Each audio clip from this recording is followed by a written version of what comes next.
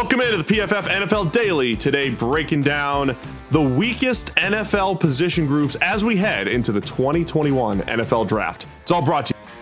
Download the top-rated DraftKings Sportsbook app now and use promo code PFF when you sign up to turn $1 into $100 if the golfer of your choosing finishes in the top 10 of this weekend's tournament. That's code PFF to turn $1 into $100 for a limited time only at DraftKings Sportsbook. Must be 21 or older, New Jersey, Indiana, or Pennsylvania only. New customers only. Restrictions apply. See DraftKings.com/sportsbook for details. Gambling problem? Call 1-800-GAMBLER or in Indiana, 1-800-9-WITH-IT. All right, Sam. Free agency is pretty much over. Still some players to be had out there, but looking around the NFL landscape, our friend Ben Lindsay had a breakdown over at PFF.com, breaking down the worst position groups, the weakest position groups around the NFL right now. So I'll have you pick one, I'll pick one, and then we'll discuss what's the weakest position group currently right now in the NFL. For me, it is the New York Jets cornerback room. I think basically the only good player they had last year, Brian Poole, is still a free agent. They don't have anybody to cover the slot. They don't really have anybody to cover the outside either. They've got some young guys, some talented prospects, but none of them have really shown anything at the NFL level. The one guy who I would be highest on is Bryce Hall, who himself was a sort of low round, reclamation project / gamble. I think they got him in the 5th round. Is that right? Last year, had the highest coverage grade of the main starting group in 2020, but it was like 63. So the Jets, they've done a lot of good things this offseason. I think they've made a lot of smart moves, added talent at really important positions. The one spot that is still like a massive question mark for them, I think, is cornerback. Yeah, a guy like Bryce Hall is a nice player to have at this point in his career. I think we really liked that as a 5th round pick last year. You just don't want Bryce Hall slotted in as the guy, cornerback 1. You want him as 4 at the moment and hope that he becomes a 1 or a 2. So definitely agree with the Jets. And I think, look, they're getting better at 2 of the most important positions. Well, they got better at wide receiver. Corners, that other really crucial position that they need to hit at some point in the draft. I'm going to go, the Houston Texans have holes everywhere, and their secondary probably is in the mix here too.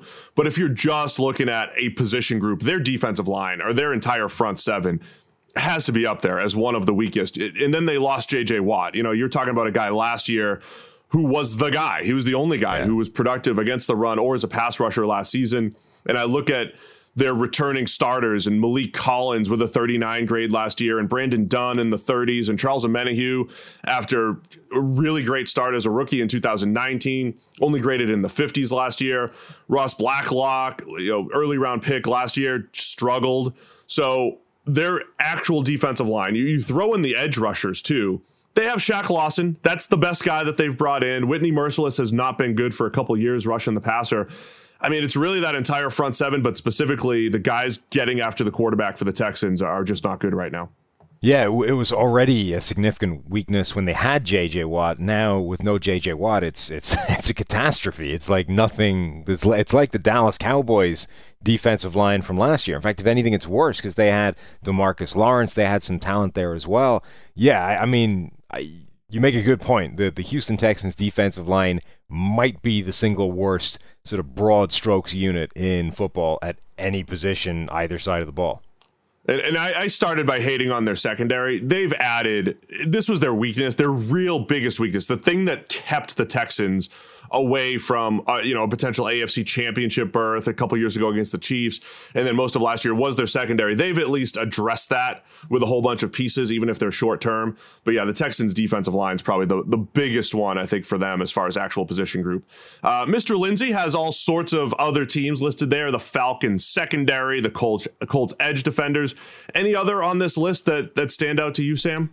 Yeah, I'm going to give you a 2 because it's the same position group, and I think they're equally inept and in need of a drastic overhaul in the draft.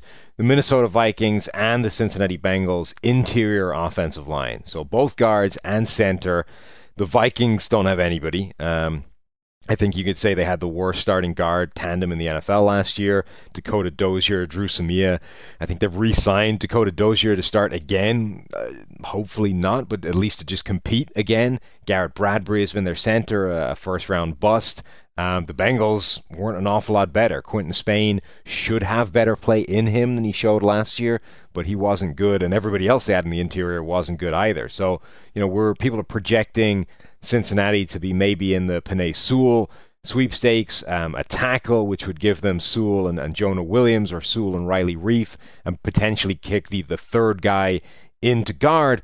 But they're in the same spot as the Vikings. Those two teams just desperately need to find NFL caliber interior offensive linemen, and they haven't got any yet. So if you're a Vikings or a Bengals fan, here's what you need to do. You go to pff.com or just Google the PFF NFL draft board. Go and check it out. And it's really handy with the draft board because you can sort by position, as I just did, find all the centers and guards. And here's what we have. 7 players, 7 centers and guards, interior offensive linemen in that top 100. Only 7. So it might have to be an early pick for both the Bengals or the Vikings if they're going to address that particular spot. And I know in Cincinnati, where we live now, Sam, there is much debate over Penei Sewell or Jamar Chase or whatever other receiver is there in the first round. But I think you've made the point on the PFF NFL podcast, maybe it's the interior that is a bigger issue for the Bengals. So check out the PFF draft board and check out do your research, Bengals and Vikings fans, on the best available players. Right now, it's center Landon Dickerson at 45 overall on the draft board, our number 1 interior O-lineman. I'm going to add one more position group to the mix, and this is one of those I feel like it's been a few years we're talking about this group, and it is the Las Vegas Raiders secondary. A secondary that has had some issues over the last couple years, and I don't know if they've completely resolved them. And now you talk about a new system, right? You have a new defensive coordinator, Gus Bradley, there. He's the Seattle cover 3 tree. So when you're looking at those types of players, it's often different from, say what Paul Guenther was looking for in the previous regime. So of the returning starters, Jeff Heath, the free safety, new free safety, 72.8 grade, is the highest graded returning starter or just starting caliber player for the Raiders. But at corner, the big question mark, nobody's over 55. So what are the Raiders going to do this year in their secondary? So the Raiders remind me a little bit of, the 49ers a couple of years ago, where it was like the 49ers desperately need an upgrade at corner. And for the entire offseason, the word coming out of the 49ers camp was basically, look, we know it looks like a weakness, but we actually have a lot of confidence in our young guys. We think the group we have is going to play better in the future, take a step forward, and the answers are already on the roster, essentially, was their point. And they were ultimately proven right. I don't know if the Raiders will be, but I think they are going to think the same thing. The change in scheme, the adjustment in terms of prototype for what they're looking for, it plays towards the strengths of a couple of guys they already have on that roster. Trayvon Mullen is a 6'2" big corner. Damon Arnett, that they drafted last year in the first round, is a 6', 200-pound corner. They've got big, long guys on the outside that haven't really played that well for them, but I think are immediately better suited to the scheme that's coming in there. So in theory, you can project, you can talk yourself into the idea that those guys will be significantly better in this new scheme and take steps forward. And, with Damon Arnett in particular, like, we barely saw the guy last year. I mean, between injuries and all those kinds of things, he played like 340 snaps. Granted, they weren't good, but he was battling through a lot. I can imagine them saying, well, let's see what he can do in year 2 in this new scheme. And Mullen has arguably been the best guy they've had. 11 pass breakups last season, a couple of interceptions as well. I think they will believe the same thing that the 49ers did when they were preaching that kind of patience. Yeah, I could see them actually thinking that and saying that. I think it's a little risky.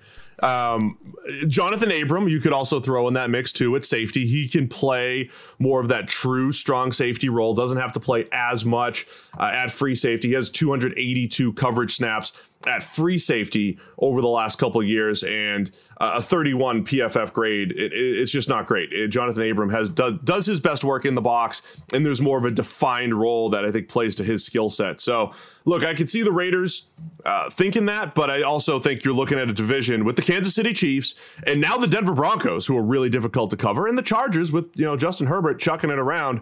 It is not easy to cover in that division, so it always has to be a high volume attack of the cornerback and safety positions. We'll see if that's where the Raiders go, or if they do have faith. Sam, let us know. What do you think? What is the weakest NFL position group as we head into the NFL draft? Be sure to go check out Ben Lindsay's article over at pff.com. And as I said, if your team has holes, you're checking out the PFF NFL Draft Board.